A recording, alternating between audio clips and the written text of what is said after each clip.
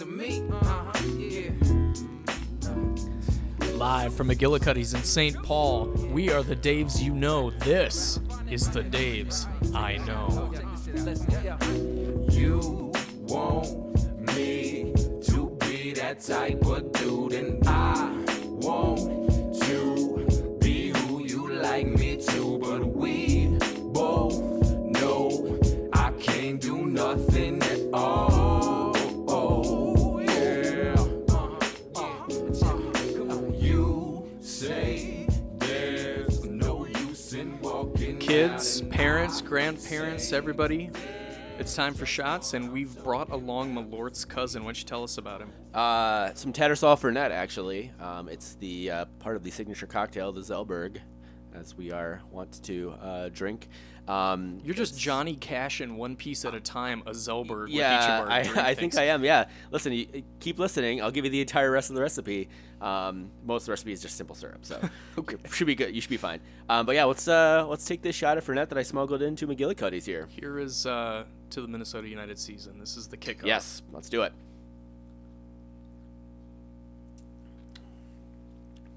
Ooh, that's not as burny as Malort. Yeah, I can't feel the burn as much. You can taste the Zellberg in there. You can definitely. There's real pieces of Zellberg in there. It's a little like it's earthier than the Malort, but also not as bitter. So that's Fernet. And if you ever come to my house, I have a gigantic ass bottle of Fernet, so I can always make a Zellberg for people come over. So The only person in the world to have a gigantic bottle of it. me and the Nomad. Yeah. So, all right, it's Thursday, or it's Wednesday actually technically, and we got a Minnesota game coming up. Are you excited? You're actually in Phoenix right now, aren't you? Yes, all of this is happening remotely. McGillicuddy's St. Paul is actually a sort of... sister of McGillicuddy's in Phoenix. We're at sister bars right now. We're at sister bars. So. The editing is so good on this, and the internet connections at both of our places are so crisp that this is all just happening. Yeah. Boom, boom, boom. How's Phoenix? It's real hot down here, probably. Definitely hot, dry, a lot of cactuses. Yeah, it's Phoenix. So, Yeah. I mean, if New Jersey is the armpit and Jacksonville, Orlando is the taint, then Phoenix is probably the butthole of America. Yeah, the dry, dusty butthole. It's the dry. It's like that little spot like just above your butthole where like you get like the lint from your underwear and stuff. Now that we've lost most of the listenership, this is great banter, great stuff, and thanks for tuning in. I am definitely in Phoenix right now. This was not recorded ahead of time. And from Phoenix, we want to talk. We've got two main things to accomplish here. Okay, so let's get on task. We got to focus, man. We're like probably 17 minutes into this podcast now. We got to focus. Okay, so we got two things we want to accomplish this week. We want to preview the Portland game. It is not only the first game of our MLS lives, it is the first game of the season. All eyes on us, national TV audience. We're going to be in Portland, thank God. They're not going to have to see TCF Field to kick off the season, because then we lose all those prospective MLS people following. So absolute. We're gonna kick off with that game and analysis. And later on, we're going to move into sort of a Minnesota United season preview. We're going to look at what happened in the preseason. We're going to look at what we expect from the lineups. We're going to look at what we think, who are our team MVPs, what's one weird thing that's going to happen this year, and we're going to roll out the carpet for a wonderful season. I hope as we keep recording this podcast, occasionally we sit down and have something positive to say to each other, but before we know that we won't, we can start hopeful. Yeah, we can say some positive stuff before then, so just make sure we have at least something positive to say. Sure. So let's dive right into it. Let's do the stuff, okay? That's what people come here for, critical analysis. And let's start talking about Portland. Interestingly, we talked about Portland not that long ago because we had a preseason game against them. Right. Yeah. And frankly, not a ton has changed since then. So, but, rather than just, copying and pasting our conversation before and just editing it in here as if it were fresh analysis, let's give you something good. So I want to start with this. Mr. Zellberg, which you should have actually just changed your name to that. We thought about it, and it's how really fucking hard it is to change your name on everything. Yeah, because Julia did it. Julie did it. Yeah, which is why I was like, I wasn't gonna make Anna do it, but I was like, I also don't want to do that. So like, just let's keep our own names, and we'll just have that sort of portmanteau that we use colloquially, which is why people would now refer to us as Zellbergs, which is awesome. That's perfect. Anyways, you were saying. I was about to hand it over to you. I want to know with Portland, Who's good? What are we going to see from them? Let's start there. Well, obviously we saw Portland a couple weeks ago in the Portland Simple Invitational when they rolled out, as we mentioned earlier this week on the Western Conference preview, they rolled out their starting 11 and basically rickrolled our reserves. Well, they didn't pull out their starters until the second half. And Yeah, that's when they lit. Yeah, literally for the last 20 minutes. Then they basically lit up Minnesota. Their, as I mentioned before, their attack is I don't know. Keep saying dynamic, but it's a dynamic attack. When you have Diego Valeri, Fernando Adi, Darlington Nagbe, that doesn't even include Blanco on the right. That's a team that can score. They can score at will. Mm-hmm. So I think what we're gonna see from Portland is a high press. Ridgewell and Olam are really good center backs, and I think we'll be able to contain Minnesota pretty well, especially at home, especially in front of the Timbers Army. I always think of the Portlandia sketch, the meow meow, whatever people look up Portlandia Timbers sketch. Yeah. Good stuff. But this is a team that can press and will press high, and can really hit us on the counterattack too. So, which is what we saw in the second half of that Portland Timbers Minnesota United game out in Portland. So, what do you have? Who's good on Portland for you? Right, you said all the people. Yeah, you just read off their roster. I looked at the formation. I was like, yep, that's it. All these players. Yeah.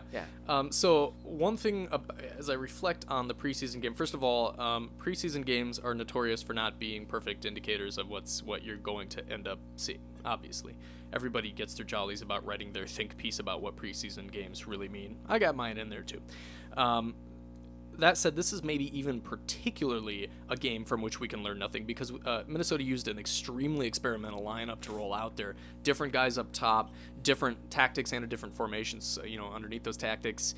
Portland started with a bunch of reserves and moved toward their starters in the second half as we did the opposite. We started off with some of our best guys, made a lot of changes. It was not many. I think I can't remember who started for that Portland match, but I think maybe one or two players who actually will be in the starting 11 on Friday actually started in that Portland game, and they only brought and Heath brought. You're right, 100%. He was very experimental, which is good to me because they scored a goal. Everything that Heath has done so far this year, and this is delving a little bit into Minnesota, is that regardless of how he started, and we've shipped a lot of goals to teams, they've been successful in the attack, and so. That speaks well. So I apologize for no, you son of a bitch. I think they had some starters, but they played way out of position. That makes more. One of the things. Yeah. So or out of what I think we're going to eventually see their position to be. So I think there's especially very little to learn from that game. So yes, on Portland, obviously you talked about the wings, Sebastian Blanco on one side, Darlington Nagbe, who I have talked about him, is characterized as a winger. He is a winger. But his talent, I believe, is less in traditional winger spots. It's less in finding the space between, say, the left back and the center back.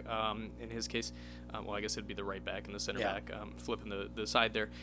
He's less about exploiting that space. He's less about burning a guy down the field and then sending it across, beating a guy to the end line. And more, he's positioned as a winger, but he can do some of the things that a number 8 can do. He can connect different parts of the field.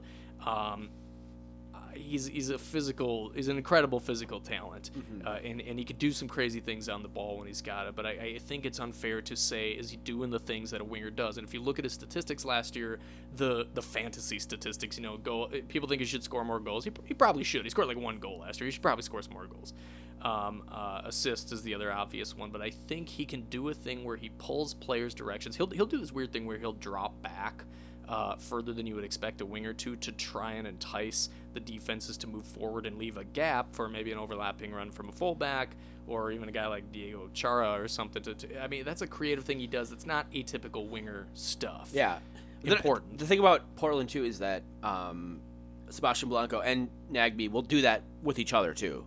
It's kind of what you see with Minnesota United when they played with Ibarra and Molino on the wings, is that one would drop deep, they would invert so that they would be in the other position, and I think that attacking front for Portland is so well tuned that they understand what the other person is doing before they even are doing it. And so Blanco will drop deep and Nagby will bomb forward, vice versa, and gives them a lot more versatility in terms of like how they repossess the ball and how they get it going, Sure. on the counterattack. So Okay, so we talk about what Portland does well, and they can do a lot of things well, I think. So what are their opportunities that Minnesota can exploit? What are they maybe less good at, and Minnesota can tactically try to take advantage? Well, I mean, I think their back line, obviously. Like, we've been talking about all these attacking players, and even Diego Chara, who's a midfielder, but he's a center mid. He's an attacking center mid.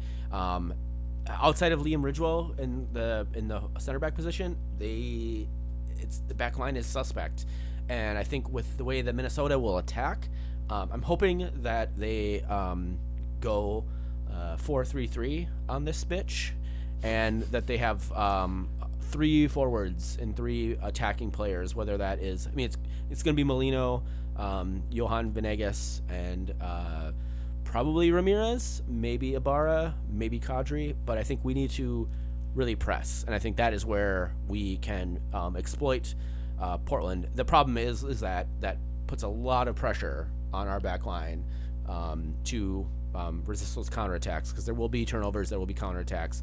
But I think if we pressure Portland, I think we can actually maybe put some goals in. Sure. 53 goals allowed last year. Nobody allowed more goals than that in the West. Yeah. So I don't think they've done enough to shore that opportunity up. I think particularly on the outsides.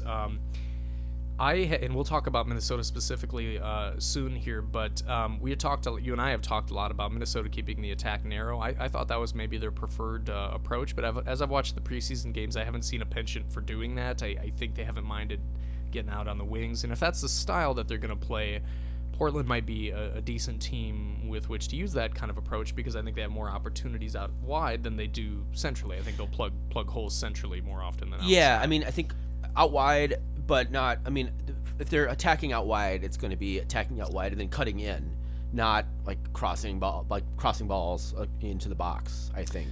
Yeah. And I mean, we talked about before is that it's not so much like working inside. It's that it's like the spine of that team of Minnesota United is good, and we do have some really great options on the wings. But I think again, those options on the wings are not going to be people who are like I love Miguel Ibarra. I don't trust Miguel Ibarra to cross the ball into the box, and that any of our players will be able to get on that ball and head it in.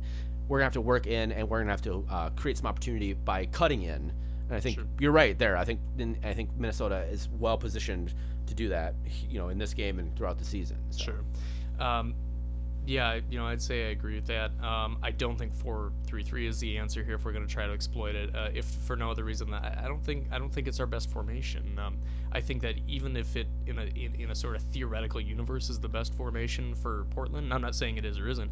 I don't think it's our best formation. I think we've seen us trot out. I mean, depending on. Calling a lineup a thing is always very relative because people shift and they do things, but I tend to think of it as a 4-1-4-1 as I've seen them play. At me on Twitter if you want to fight about that. I 100% agree. I hope that's what they are playing. But I think that's what we're going to try to. I don't know if that's what Heath wants to play in terms of like who he puts out on the starting lineup. I mean, the formation is only basically like when you're looking at it, who is on the starting lineup and where do we envision that person being. Obviously, with Minnesota, we have a lot of options up front to attack, and I think there's going to be a lot of fluidity there in terms of like, switching spots, switching positions, how they are moving up and down the field. But I would agree with you. I want this team to play a 4-1-4-1. I don't think that's going to happen. Also, I'm not 100% sure that Christian Ramirez does well enough up top by himself. I mean, unless you have someone else besides Ramirez up top there, he does a lot of really good things, taking balls down and attacking defenders, like one-on-one, like right at the top of the box, is not one of the things that he does well. He doesn't mean he doesn't do it. He's not exquisite at it. He's bad, but it's just I think he needs another partner up top to strike with him. Well, and so I don't want to leave Portland too much because we'll talk about Minnesota tactically a lot. But so so against Portland, thinking about the guys they have in the middle there, do you think it's Ramirez to start, and do you think that what do you think Ramirez needs to do to be successful in there? Or what does Minnesota need to do to make him successful? I think it's Ramirez up top. I think probably, honestly, I think it's Ramirez and Molino. Molino probably more in that like 4-2, like a 4-2-3-1 is probably what I think Minnesota will play, with Molino pushing forward to help out Ramirez and maybe sniping a goal or two, because of Ramirez's ability. Like, So you see Molino starting out wide and coming more centrally. I mean, we've seen Ramirez, the way Ramirez can pass the ball. Like, the guy has like a Rubio-esque knack for. It's a very Minnesota reference. Yeah. For finding people who are wide open and like can just bury a ball. And Molino, I think, will benefit from that a lot this year. And so I think it's probably there'll be a more traditional, like I said, 4-2-3-1, but with Molino sort of gravitating forward to help play off of Ramirez. And I think that's kind of what I would hope to see. I think that's what we'll probably see. So. Okay. So what I think we're going to see, the correct opinion, if you will, is I think when you think about Blanco and Nagbe on the wings, I think those are guys that are, obviously they're wingers. I think they get up high, and I think that they leave space. I'm like totally gesticulating at Dave right here in the sound booth. I appreciate it. I look like a monster right now. No, that's I all don't right. know why I'm making so many hand gestures. It's a podcast. I see that they're going to get up high, and they're going to leave space behind them with which Minnesota can try to exploit and build their attacks wide more often than centrally. And so I see us either choosing or simply being forced to make our build from wide positions. I also think that that's probably Portland's biggest weaknesses is more out wide in defense. So I think that in general, whether you say we're going to do well, do poorly, I think that a lot of the buildup is going to happen wide for both teams. I think that we talked about, are we going to be a team that sends our fullbacks forward because we had thought maybe Venegas, Justin Davis on the other side. We thought those are guys that can get forward, that have done so historically. I think we're going to see a little bit less of that because I think the action from the wingers on Portland are going to have to kind of force them to stay home. So I think our more wide midfielders are going to end up being release valves when we do get the ball back, a little counterattacking. They're going to have to do so out wide, and then we're going to have to, charge up the pitch and move more centrally. But I think you're going to see, if you're looking at a heat map, I think it's going to be real hot on the edges and maybe less so in the middle. So My dream formation against Portland is? Dream like it's going to be the most bizarre. Like my masturbatory dream about like an actual like formation against Portland. Is it a 4-3-3? It's a 3-5-2. 3-5. Because you just want chaos, is what you. I think. Listen, we need to score goals. We're gonna give up goals, and I think we won't give up any more goals with a 4-3-3 or 4-2-1, 4-2-3-1. Than we would with the 3-5-2. And you're right, we can definitely attack the wings and we can attack up the flanks. And moving Justin Davis out of that defensive role and just basically giving him saying bomb forward, play some defense when you can in the midfield, but you are given full license to like make overlapping runs. If you do that, just replace Davis with one of our midfield attacking options. We've got plenty. Yeah. I mean, that's the other thing too, is like we definitely could do that. Like, I think Demidov, Calvo, and Kallman like on the back line, and no, we just signed a fascinating. Thiessen, right yeah, Thiessen, yeah. I mean, I hold a candle for Brent Kallman. That goes without saying, but I don't know if the Swiss Mister will be quite fit for the first game, but I mean, yeah, honestly, like. My dream lineup for Minnesota United is 3 on the back and figure out the rest in the front because we have way more attacking options than we have defensive options. We'll get to that in a second, though. All right, so what else we got on Portland, Minnesota? Do we have to make some predictions, or are we gonna? We're gonna have predictions for all the teams, but yeah, let's give me your prediction for this particular game.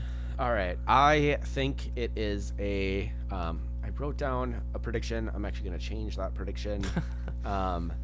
I think is this the first MLS game of the year? It is the very first. Okay. I think it's a high scoring affair. I think Portland wins 3-2. 3-2. 3-2. I think you're giving a lot of credit to Minnesota with what's going to happen here. I've got us 2-0 in Portland. I don't see us getting in there. Boo hiss. Boo hiss. I mean, I predicted Portland to win as well. So I see Portland dominating possession and us only relying on counterattacking options. And I don't think any of them are going to pan out. I'm sorry. You don't think the 150 Dark Clouds TNE supporter group people is going to affect the outcome at all? They're going to make the United players feel very good as they walk off the field with their heads hung. That's what I see. All right, I hate to be that guy. But. That's fair. That's fair. All right. Well, let's move on from that, and I will move on to the segment that everybody loves. Say what's in this drink? What's in that drink? Thank you for playing the female voice on there. What's in that drink? I am drinking from the depths of the McGillicuddy's cooler.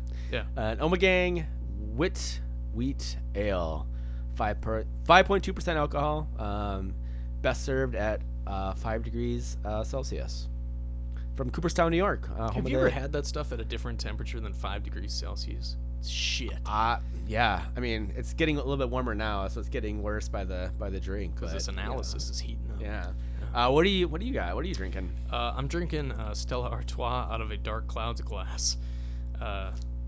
Wait, they have Dark Clouds glasses at McGillicuddy's? Yeah, they do. Weird. Yeah, it's amazing. Yeah, so McGillicuddy's is kind of a weird place. They only had like probably 6 beers and they were all in the fridge, and it was all just like a random assortment. It was of stuff pretty random. Like there was a Corona Light in there I saw, and not a lot of them, but some. Yeah, it was odd. Yeah, it's a great bar. They didn't have hams, which I was really upset about because I love hams. McGillicuddy's says a lot about hams. They have strong opinions about hams. So. I mean, it's a St. Paul bar. I think by law every St. Paul bar should have hams in it, and it should be no more than $2 for a pint. But that's just me. Well, of course, you're just I'm an Democrat old man, advocate for big government. Yeah, I'm an old man who believes in censoring and all that fun stuff. All right, sorry, moving on. Good grown-up analysis there. It's time now for our feud of the week. This, typically we've had a couple of special episodes released recently where we looked at the West, we looked at the East, we previewed them. It's back to basics now. We're going to talk about another podcast whom we hate this week. It's MLS Extra Time Radio. Good Lord, guys. Snooze. So boring. Here's what I hate about Extra Time Radio, and you guys are listening right now. I know you're listening. Let's go. Weeby, bring it, please. Interviews are boring as hell. First of all, like, Weeby. I was like, Extra Time Radio. I played pickup soccer with Weeby last weekend. Well, good. He's a very nice guy. Too bad his interviews are terrible. Interviews are so boring. They just spend 30 minutes with somebody you like tangentially might have heard of, and they talk about stuff you don't give a shit about. Yeah. No interviews here. Nobody's coming on. No this one's podcast. talking to us. But he's, to be fair, he's a very nice guy. But mostly fuck Extra Time Radio. Absolutely, yeah. Do something interesting. Funny enough, I'm actually going on another podcast. I don't even know the name of it. Yeah, it's based in Wisconsin. They're calling me to interview me on Sunday. Why? I don't know. It's a good question. I don't know. Mostly, I think Notch just recommended to me. Mostly probably as a punishment for making fun of his podcast. But yeah, also Colin. To be fair, we call it soccer. Colin is actually an Arsenal fan and not a Chelsea fan. I called him a Chelsea fan, and I apologize for that. But still, fuck you, Colin. If you go to davesknow.com, there's a corrections page on there. There is not a corrections page. We should actually create a corrections page and just like not ever have any corrections on it. Like just random. We're perfect. Yeah, we don't make any mistakes. Okay. This has been us making fun of Extra Time Radio, brought to you by. We love you, Andrew Weeby. He listens. Everybody listens. Let's move on to another important feature. This week, it's going to be the Scouser Half Minute. Each week, we review what the hell is happening in the Liverpool world. Now, let's talk about Liverpool right now because they are on a goddamn roll. They beat the shit out of Tottenham. Yep. And they just rolled Leicester City 4-0. Rolled them, absolutely. At Leicester. That's amazing. Claudio Ranieri out, obviously, as manager. And Klopp came in and just put the boot down on Leicester City. Yeah, klopped him. That's good. Yeah. Now, this is the benefit of recording podcasts right as the action is happening, is because you get to have all this insight to look back on. If you record podcasts way ahead of time, you start making bold predictions that never pan out. I mean, Firmino's brace, brilliant. That Mane assist to Lallana, gorgeous. Those were great. And that was all like in like the first like 20 minutes of the game. Probably. And then we just we sat and just beat the hell out of Leicester, and now we're back in the race. Not probably for the title, but we could finish second or third, I think. So. What do you think? What did you think of that Leicester City Liverpool match? I mean, it was amazing. Yeah, it was pretty good. I liked some of the moments that I saw. There were other moments I didn't like quite as much, but mostly the moments were good. That game that I definitely watched, and that definitely isn't taking place in the future. Excellent stuff. Yeah, I mean I watched it at Buffalo Wild Wings. There's actually a bunch of Liverpool fans who come to Buffalo Wild Wings now, and we all we talk to each other outside of watching soccer matches. Wow. And they're always there for soccer matches. So I knock off work a little earlier. I go take a long lunch, go watch soccer matches with these dudes. I don't know their names, but they're really cool guys. So if you ever want to come watch a soccer match at Buffalo Wild Wings, I'll probably be there on a Monday or a Friday afternoon. So there. That sounds Buffalo Wild Wings sounds like the appropriate place to watch a Liverpool game. Listen, you can get any soccer match at Buffalo Wild Wings. Any soccer match, any Buffalo Wild Wings you are in the country. Can you get any other food than Buffalo Wild Wings food though? That's problem, therein lies the rub. Pros and cons. You cannot. You cannot. The wings, okay, none of this was good. I know. Seriously, it is tough to talk about a team that hasn't played in a couple of weeks. The problem is I go to Buffalo Wild Wings a lot, too much actually, because right before Christmas I was there watching soccer, and the manager came over and gave me a free bottle of sauce. Because they sell that. They sell the Buffalo Wild Wings sauce. He's like, what sauce do you like? I was like, well, I like the Parmesan garlic. That's, I like that one. And comes over and he gives me a bottle. And he's like, oh, you come in all the time. Thanks for coming in all the time. When they sing Sometimes You Want to Go Where Everybody Knows Your Name, they shouldn't be talking about a Buffalo Wild Wings. Listen, I walk in. Anytime I walk in, they will change the big TV to soccer. And that's before I even ask. They're they know that I'm coming in to watch soccer. Even if I come in on a Tuesday evening at 7, they're like, oh, is there soccer on? I'm like, no, I just came in to get a beer.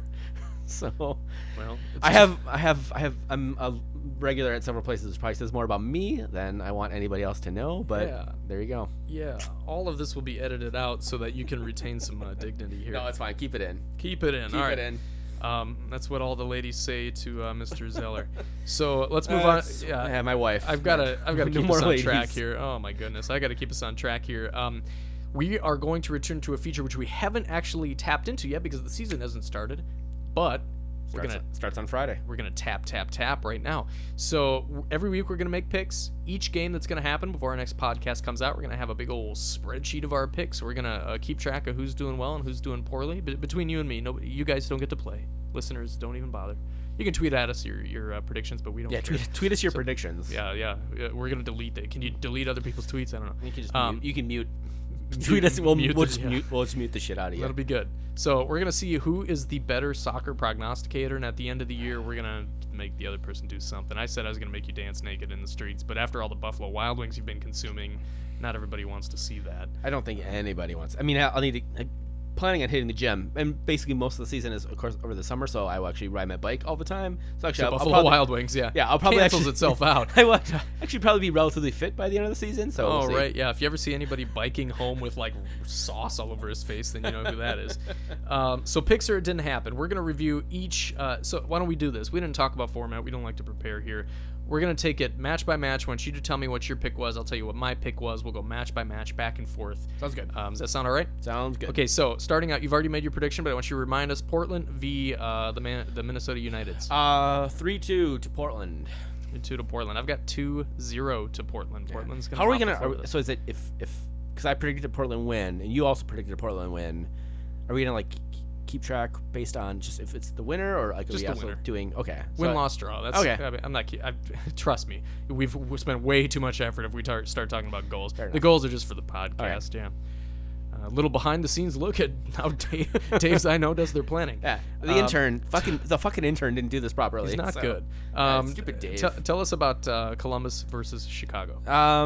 I'm a little higher on Columbus, obviously, and I think Chicago is a goddamn tire fire. 2-1 to Columbus. I told you definitively that Chicago would finish in fourth the correct prediction. Which is that's 100% wrong. That said, I've got Columbus and Chicago drawing 2-2-2. Two. There's not like a third team. 2 goals against 2 goals. That'd be 3-team games, like multi-ball. That'd be fucking amazing. Be great. All right, Emma, let's get on that shit. The Los Angeles Galacticos versus Debbie Does FC Dallas. What do you got? In LA, I think LA finishes well, and they win 2-1. I've got an on-the-road upset here. Upset alert. We need a sound effect. You have a lot of upsets, by the way. Shut up. You're upsetting. I've got Dallas beating LA Galaxy 3-1, putting the Pound Town on them. Yeah. Interesting. Is that a phrase that kids say? Put the Pound Town on people? Yes, that is. Is it? Definitely something the kids say. Okay. I'm as the older of the two. That is definitely something the kids say. Yeah. I mean, you have kids. I don't have actually kids, so maybe. I've got 3-year-olds. They don't say Pound Town. I'm gonna teach your kids how to say Pound Town. Oh God. Next time they stop in a McGillicuddy's. The Real Salt Lakes versus the Toronto FCs. What do you got? I got Toronto going on the road and winning 2-1 in Rio Tinto. Similarly, I have Toronto winning 2-0. I don't even think the Salt Lakes pull anything out. That's fine.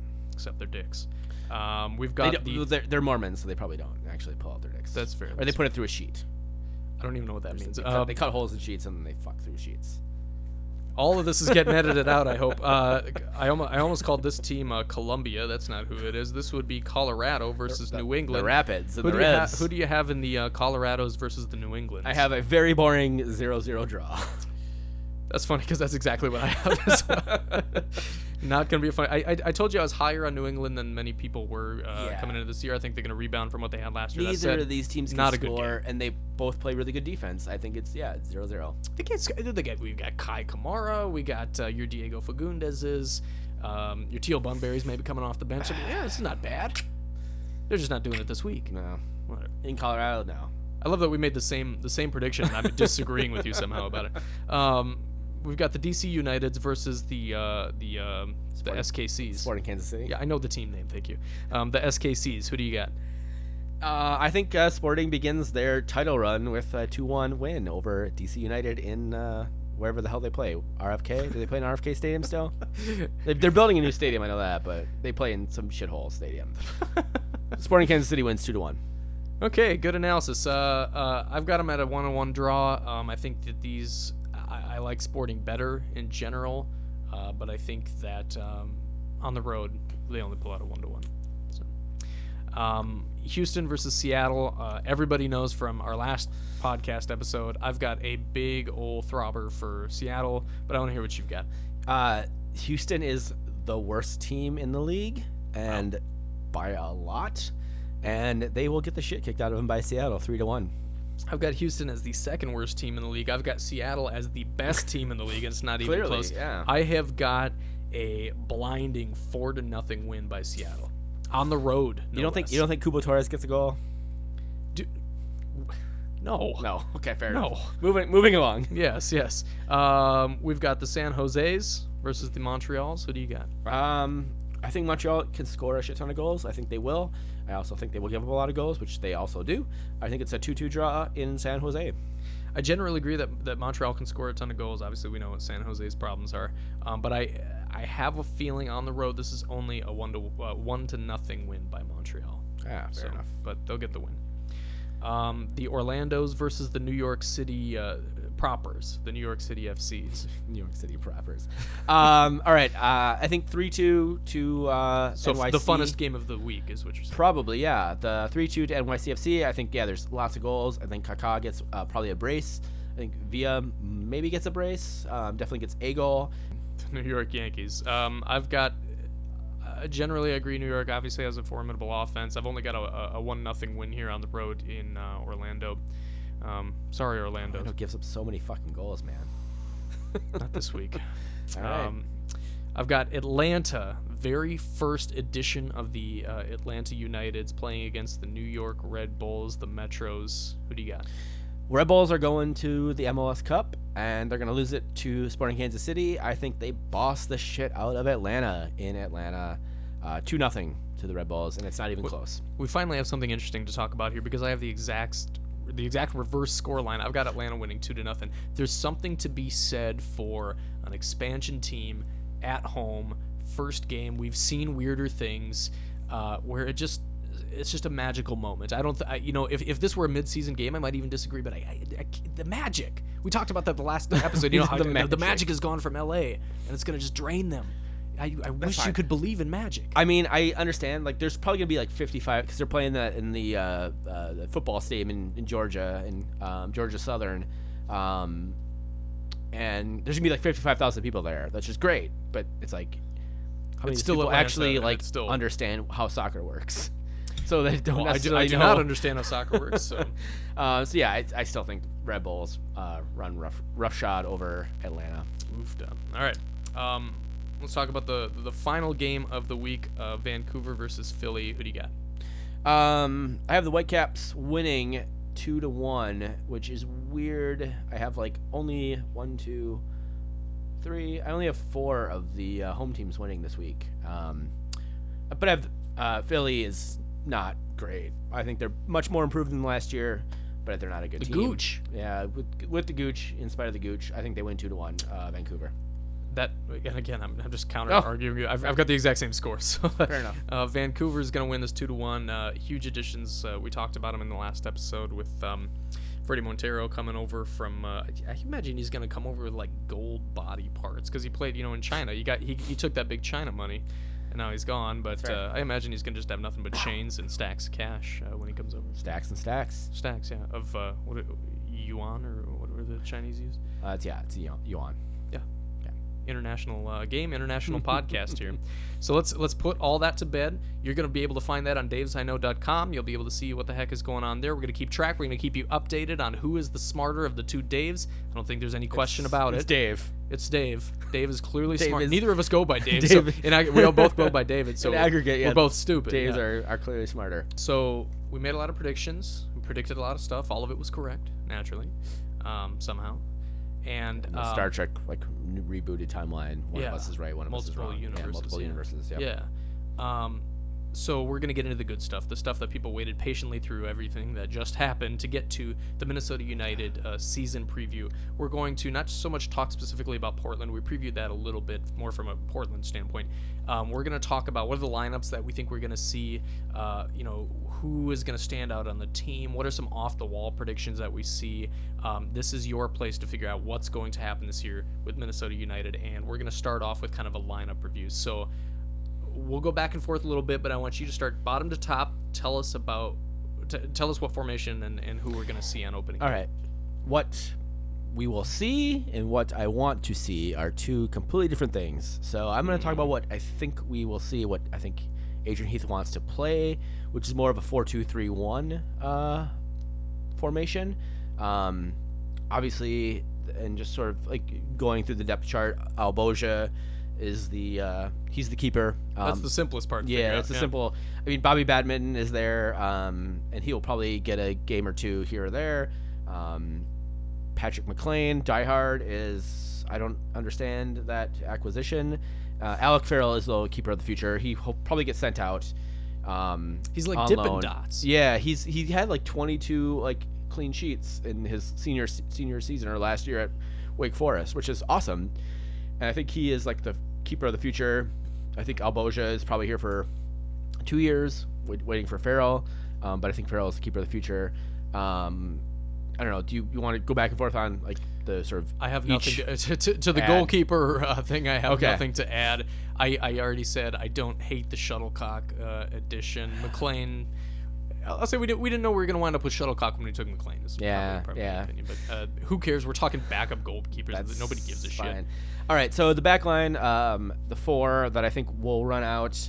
The Jerome Thiessen, the Swiss Mister, the guy we just picked up. He's playing right back. Demidov, who is captaining the team, which I think is great. Thiago Calvo, and Justin Davis. And it's weird because I have a different I sort of backups for those, and I don't understand. I don't know exactly what they're gonna do with Daviardi. I think honestly, I hope he actually gets loaned out and he can play some midfield. But I think right now he's like on the depth chart as probably backing up either Thiessen or Davis. They do have Jermaine Taylor, who you love, I know, so much on the on the back line. Well, if they take Viardi and stick him somewhere else, then who is backing up Justin Davis? Probably Jermaine Taylor. Moving over to the other Yeah, side. moving to the other side. Yeah, Kevin Venegas needs to win back his starting spot. I love Viva. I love him a lot, but I think the Swiss gentleman probably Swiss takes over Mister. the Swiss Mister. He takes over that starting spot, and I think Venegas is probably up for the challenge.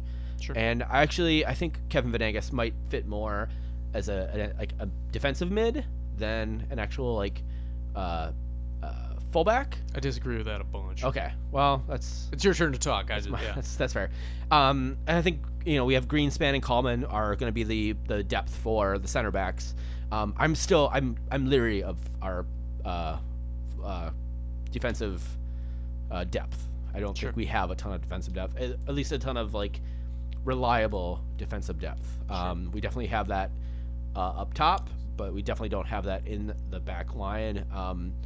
Like I said, I love Coleman. I think Joe Greenspan has obviously with his Navy duties has not been able to sort of acclimate to MLS the way he should. I think given some time, he could develop into. The guy's 6'6" or something like that. He's tall ass man. I think he could develop into a really good bruising central defensive player. What do you think about the back line? I think Greenspan could be an NBA starter. I think if he plays well, he could earn that spot. No, I have the same starting back line, running right to left there. I don't mind Venegas being the immediate backup at right back. I wasn't as low on Venegas as I think some people were. I think situational. So you start decent. I don't think there's any doubt, and you don't spell decent tactically. You don't take him out because you think Venegas would be a good. Venegas is better for this team. No, there's an obvious quality there. To be fair, you shouldn't sub out anybody on your back line tactically. If you're subbing out someone tactically, then you do not have a good back line, basically. I don't think we have a great back line, but my point is, if he needs to spell him, I think you can change what you do tactically. I think you simply take a different approach to help do best what Venegas can do best. Or like 3-5-2. God damn it, dude! We're not doing a 3-5-2.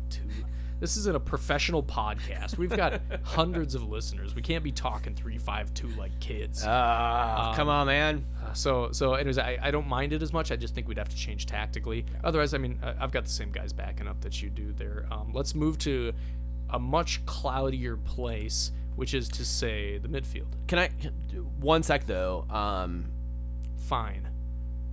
Thiago Calvo.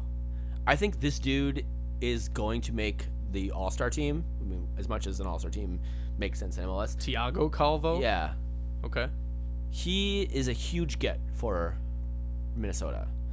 He was being courted by multiple MLS teams, Costa Rican national team player. I think he is going to be huge for Minnesota, and I definitely we had a lot of questions marks on the back line, but between Demidov and Calvo taking over the central defender roles, I think we'll be pretty good on the back, all things considered. Right. So there's no doubt that Francisco Calvo is the best person. Sorry. Yeah, no, I heard that. It's fine. No, I knew what you were going for. Thiago Calvano. That's who I was same thinking name, of, which is not the same person. No, it's fine. God damn it. Francisco Calvo is no doubt the best guy on our backline. I agree with that. Is he all-star caliber? I don't know.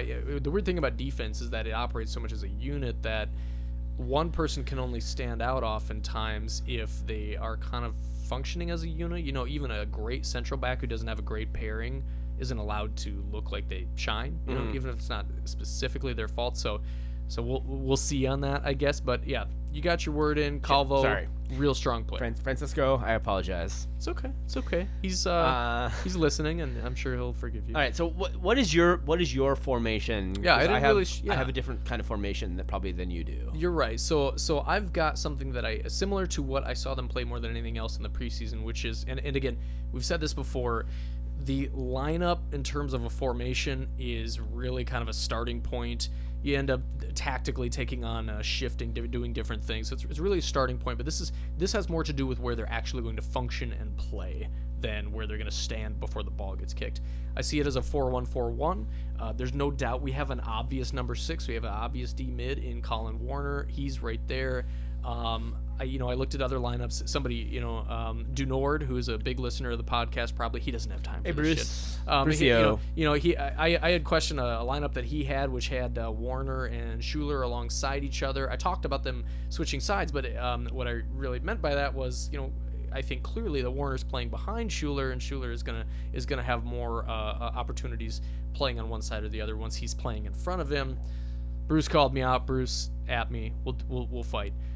Anyways, it's a 4-1-4-1. I think that the fours on the outside of the midfield are absolute wingers that are going to play very, very high. So that's, I'll stop. Okay. Yeah, I mean, I think I saw Bruce's lineup, and I think what we'll see whenever we figure out who the broadcaster is for Minnesota United games, when they do the lineups and stuff. Again, it's less than a week before the season opener, and they still haven't announced that. But probably should have. Whatever.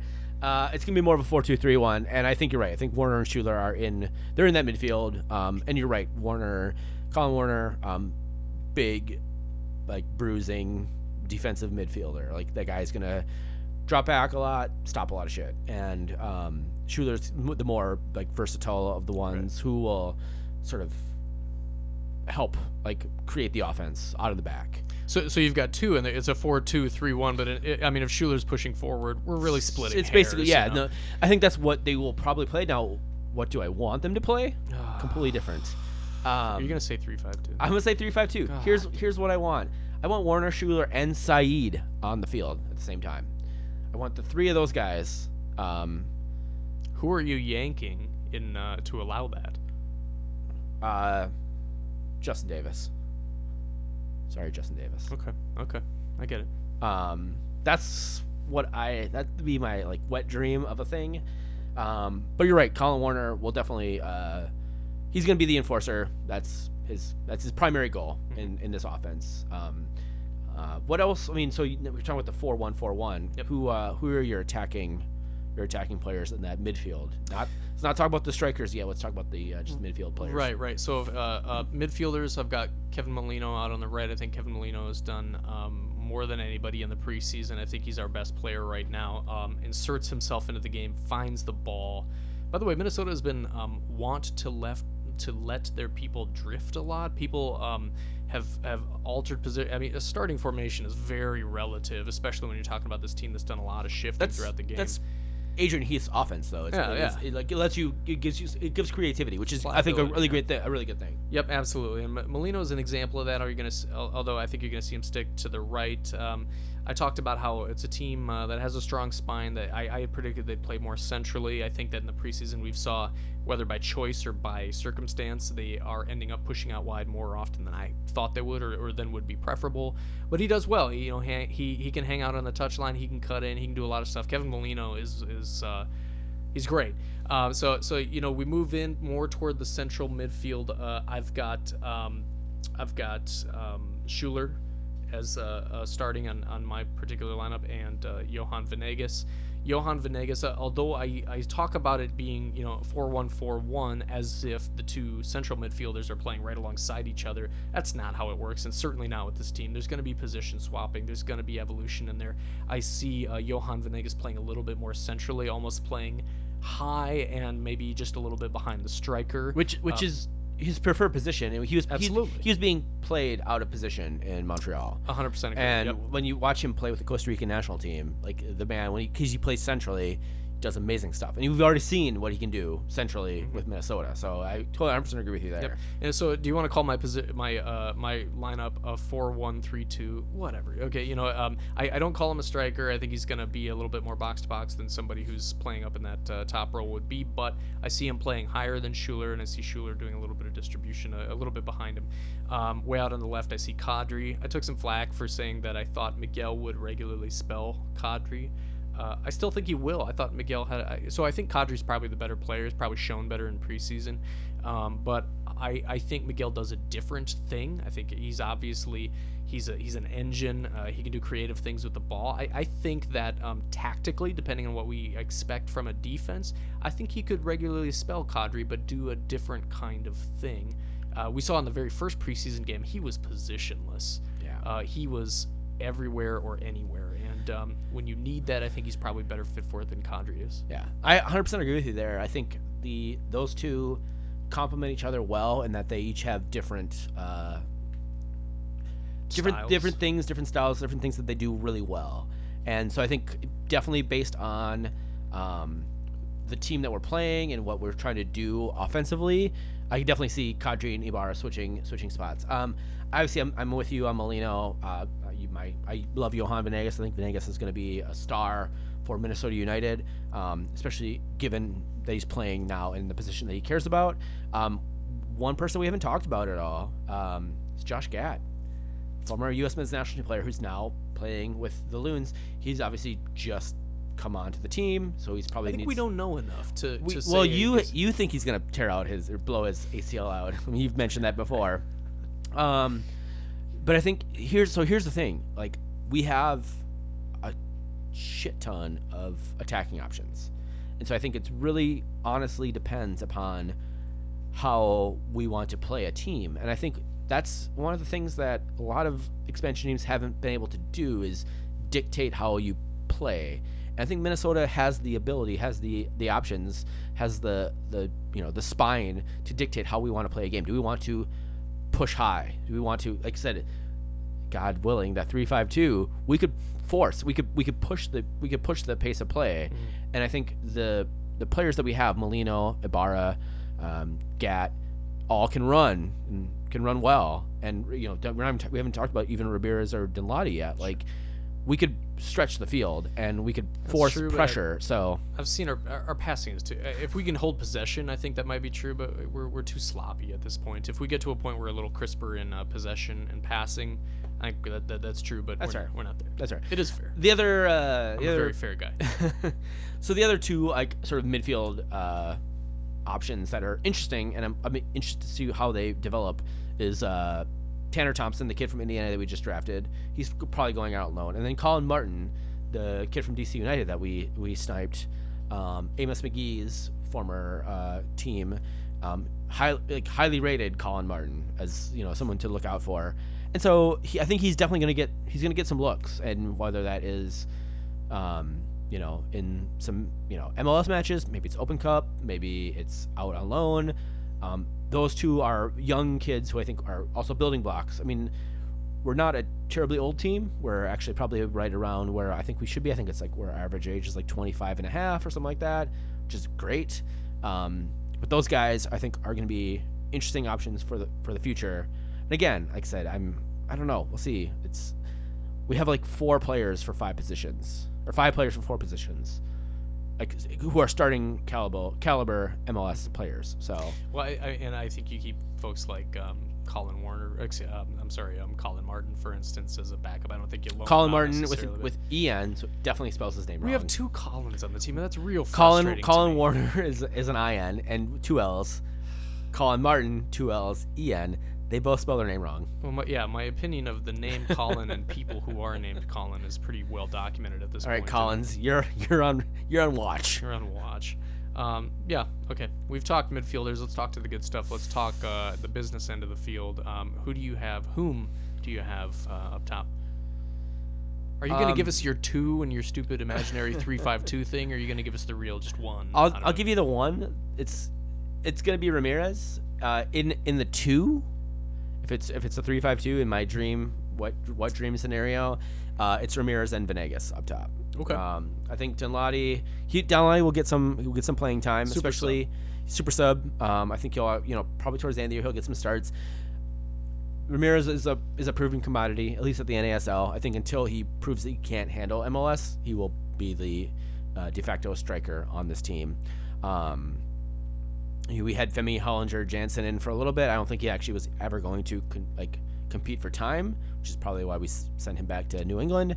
although what we got for him is weird, and we talked about that earlier. We're talking about it. It's weird. Dunladi is probably the striker of the future on this team. But again, I could also envision this team playing like a 4-4-2, where we have Ramirez and Dunladi on the field at the same time, or Ramirez and Venegas up top. But I think bold prediction, I think Christian scores 12 goals. Okay, in MLS. That's a great prediction.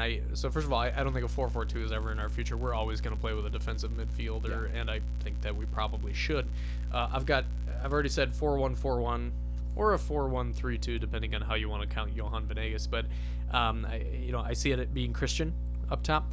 Dunladi as a sub to try and make something happen on those games, and there will be a few where we are behind late. Imagine that. So I think Christian obviously has more experience, if not at MLS, just simply playing competitive professional soccer. I've liked what I've seen in preseason.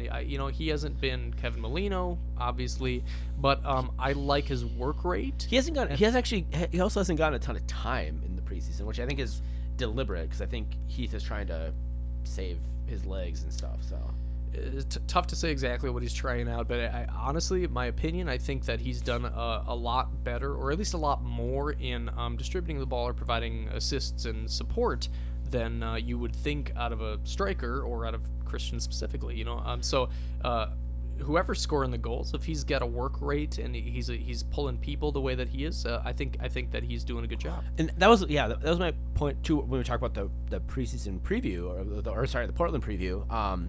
Is that Ramirez does better when he has someone to play off of. Mm-hmm. And that's why I think the two up top makes a lot more sense, whether it's a 4-4-2, which we probably won't play, or a 3-5-2, which gives us more of a diamond as well.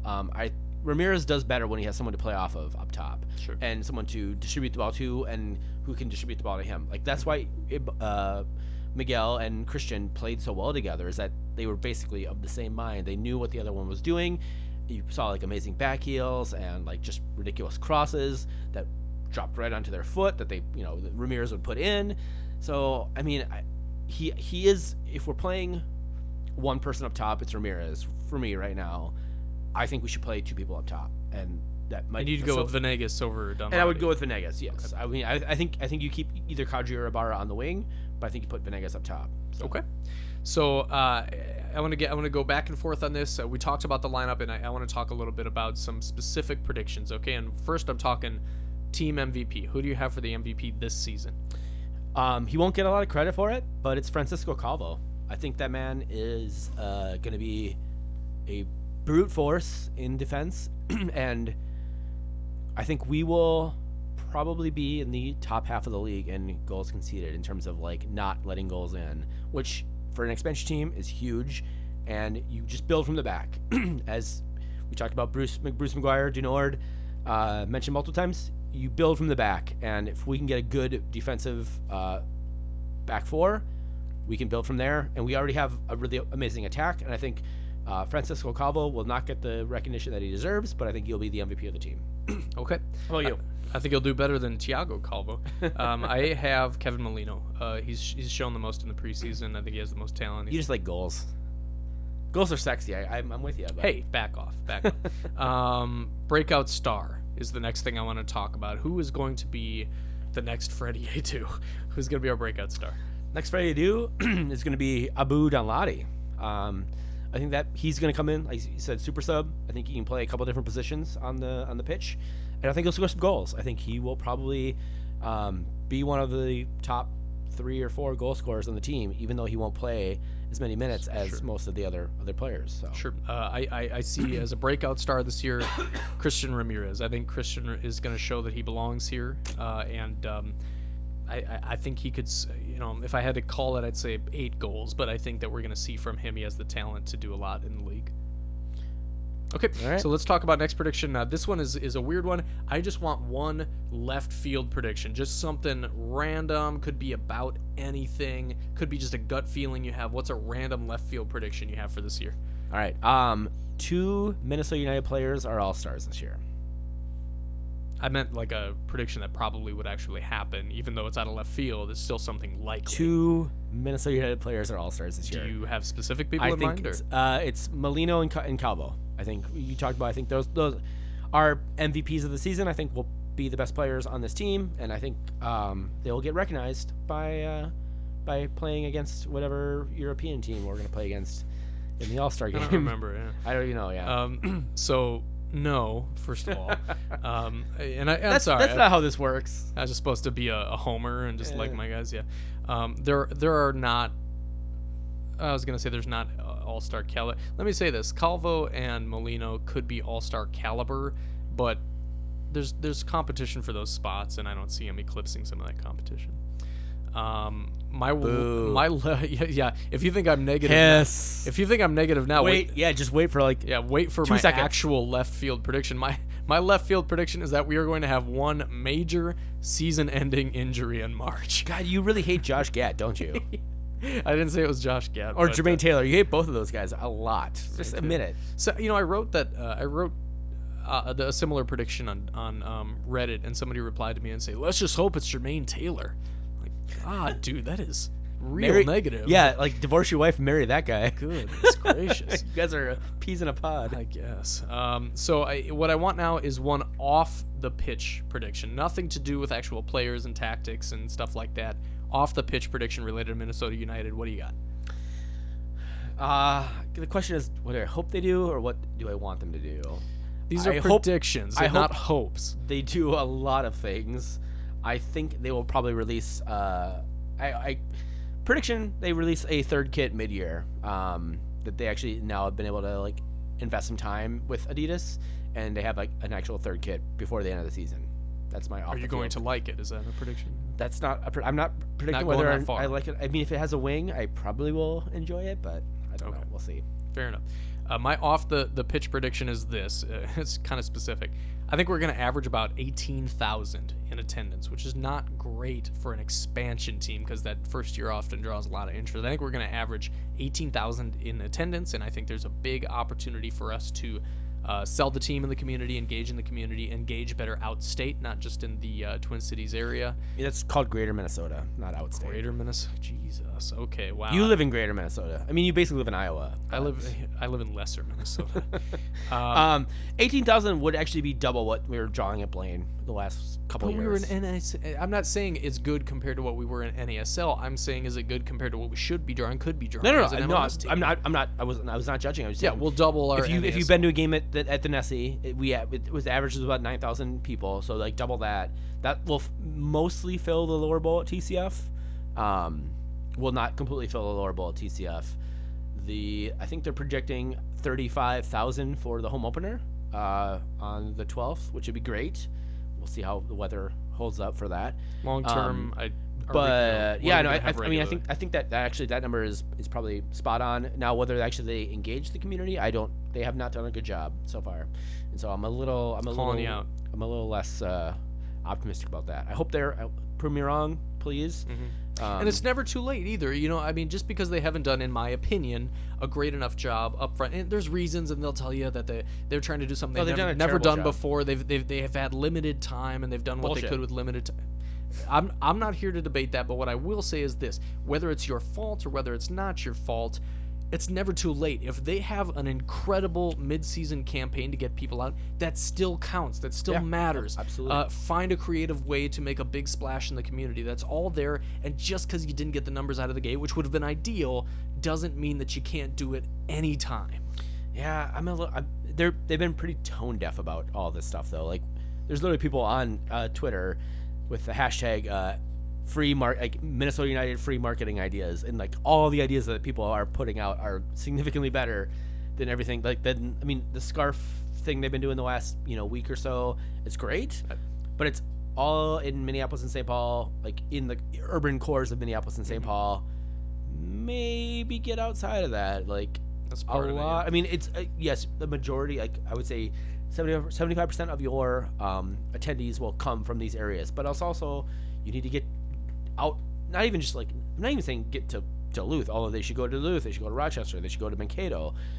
get into the fucking suburbs. Go to Prior Lake, yeah. Go to Edina. Yeah. I mean, literally, that's not even a suburb, really, honestly. Right, but right, right. go to Bloomington.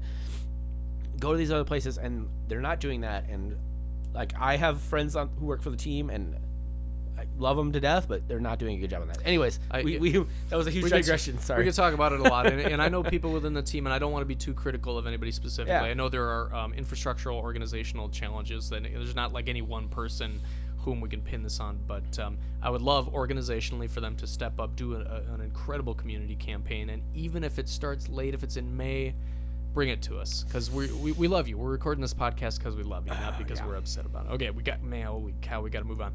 I'm never going to stop talking about this. What, in your opinion, does success look like this year? Expansion team, don't start telling me success looks like a cup. Tell me what success looks like. Success looks like an Open Cup run. God damn it. I'm not saying they're going to win the Open Cup. So we all know that you think Sporting Kansas City is going to win all the cups. They are going to win all the cups. Mid-table. This should be a team that competes. They'll probably be out of it by beginning of October, before the last 3 weeks of the season. But I want this team to be success. To me, looks like a competitive mid-table team that has solidified 9 starters for next year by the end of the year, right? And then I agree. I think this team should definitely invest some resources in the Open Cup, and they should make a run. I think minimum quarterfinals for the Open Cup. I think we can do that. If we lose to a USL or NASL team, that's going to be very embarrassing.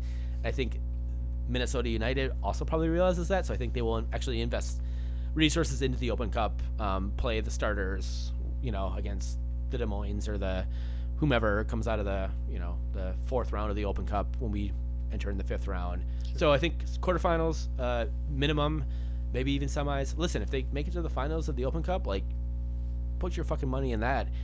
You win the Open Cup, you get a CONCACAF Champions League place the next year. So yeah. I think you invest heavily in the Open Cup, and hope for like mid-table is probably successful for me. Okay, all of that is way too lofty. I'm so negative. I'm sorry. For me, success looks like this. I don't even care what position they finish in this year. I care as a fan, but in terms of like what do I think is going to happen, what would I like to see from a soccer writer kind of perspective, I want to see them emerge with a clear identity. We know Heath's identity. We know the ways in which he has tended to like to play. I want them to emerge with a clear identity, a clear sort of tactical vision, and I would like them to see them then use the transfer windows to bolden that identity.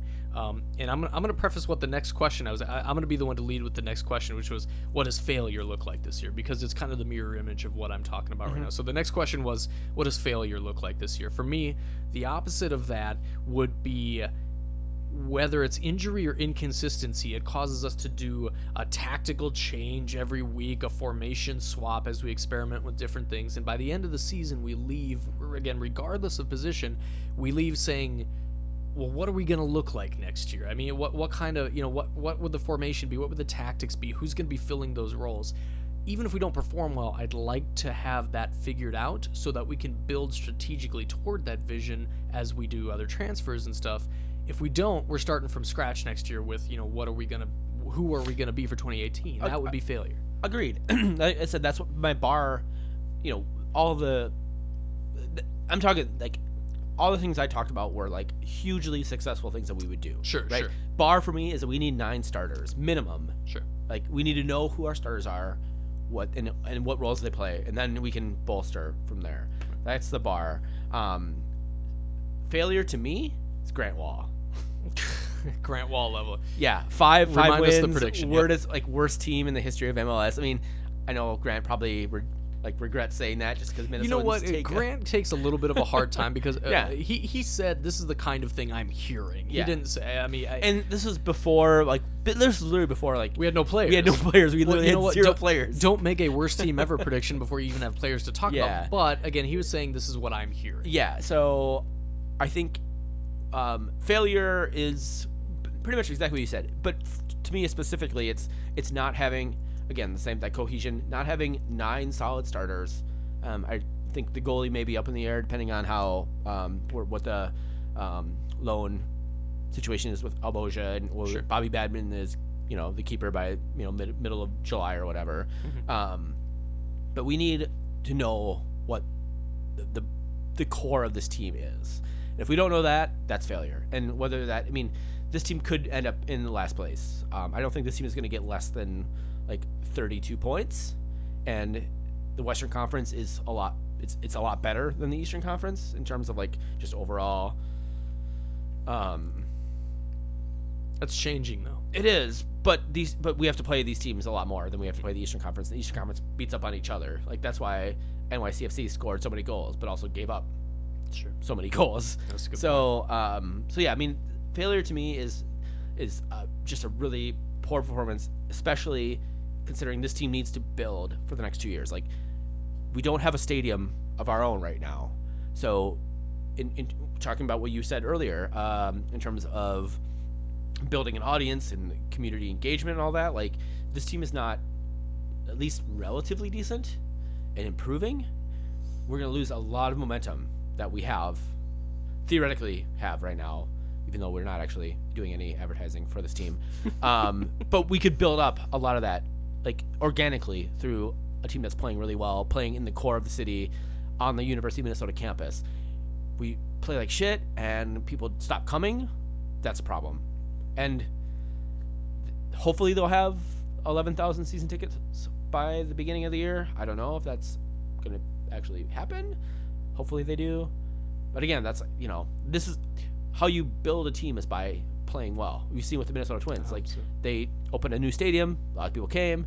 They stopped winning. And now you can walk into the game for like $5. And right. I do not want that for Minnesota United. Okay. That's failure. Okay. There's a lot of failures there.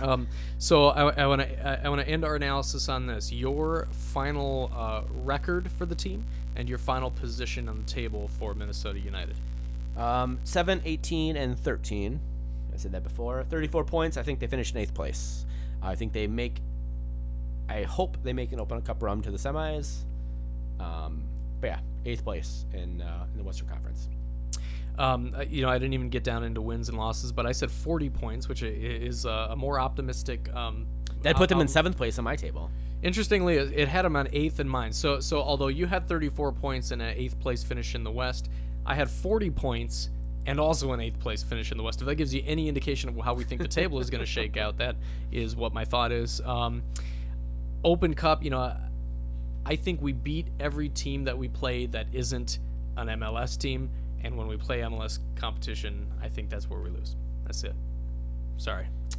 What if we host What if we host one of those games? Like, let's say we host Chicago. Sorry.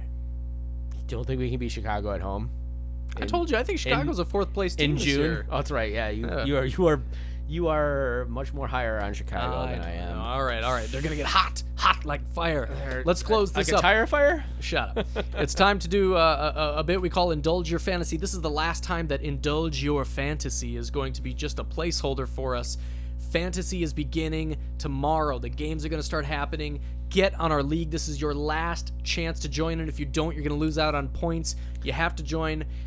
You look like you want to jump in here. I say fantasy happens in my life every day. That's right. I'm gonna be playing a dual wielding battle mage this year in fantasy. In like a sex position somewhere. Yes, exactly. Yes. Yeah, not doing his mage or whatever that is. Yeah, you don't know Dungeons and Dragons as well as I do. I do not know Dungeons and Dragons at all. So we have actual prizes. It's not pretend. You can win $50 in what we call target allocation money, which is to say a Target gift card, not the same as targeted allocation money, which is imaginary. Go to fantasy.mlssoccer.com, enter the league code 993470, join the league, win money, beat us if you can. It's going to be amazing. And we'll talk about like who's winning the league. Each week we'll give you a shout out. Like if we know who you are, like you'll get like a really awesome shout out on the podcast. Hundreds of people will hear you. Yeah, maybe absolutely. Well, 50s of people will hear you. 50s of people are going to hear you. So we've got a brand new game this year. We're going to transition.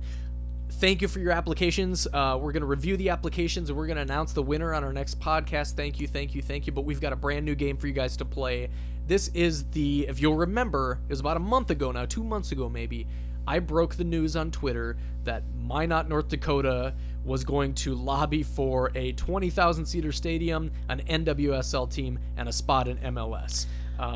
That's the 20,000 seat stadium is basically the population of Minot. So like, they're going to pay everybody in Minot to go to. No, they don't need to games. because everybody's going to go. It's going to be amazing. Oh, okay. So, knowing that this is they're not getting that Soros or Garber bucks to go to soccer matches. Shut up. No, they're getting that Dakota pipeline. Oh, God damn it.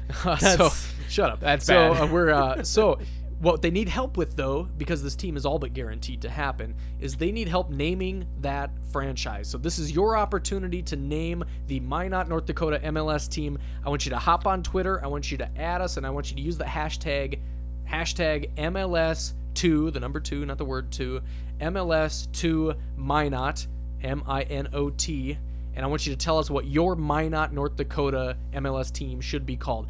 The winner, which will actually be chosen and actually will become a real MLS team, I'm certain of this, will win $100,000 in targeted allocation money. Intern Dave picks the winner, so, appeal to intern Dave's Dave. base, which is pretty fucked up.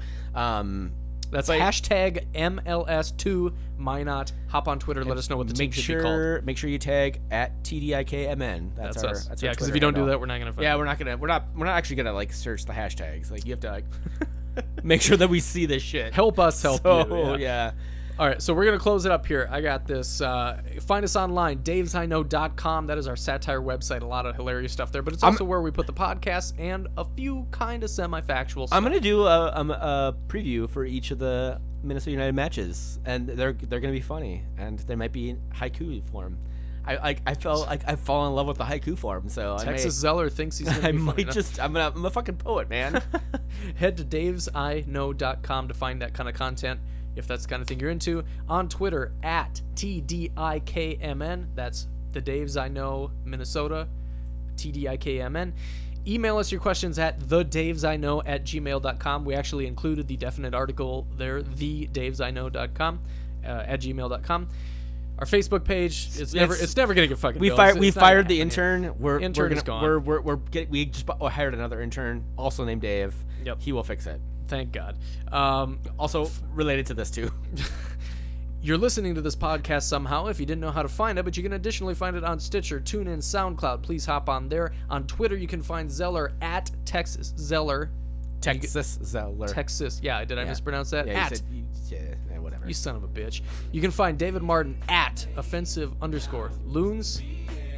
I'm offensive loons fan. I'm Texas Zeller. We have been the Daves you know. This was the Daves I Know. We both know we can't do nothing at all. Oh, yeah. We do our thing, son. Long as you do yours, land here become fecund. Yeah. We do our thing, son. Through the act, we attract two, hope to reach one. We do our thing. Do it.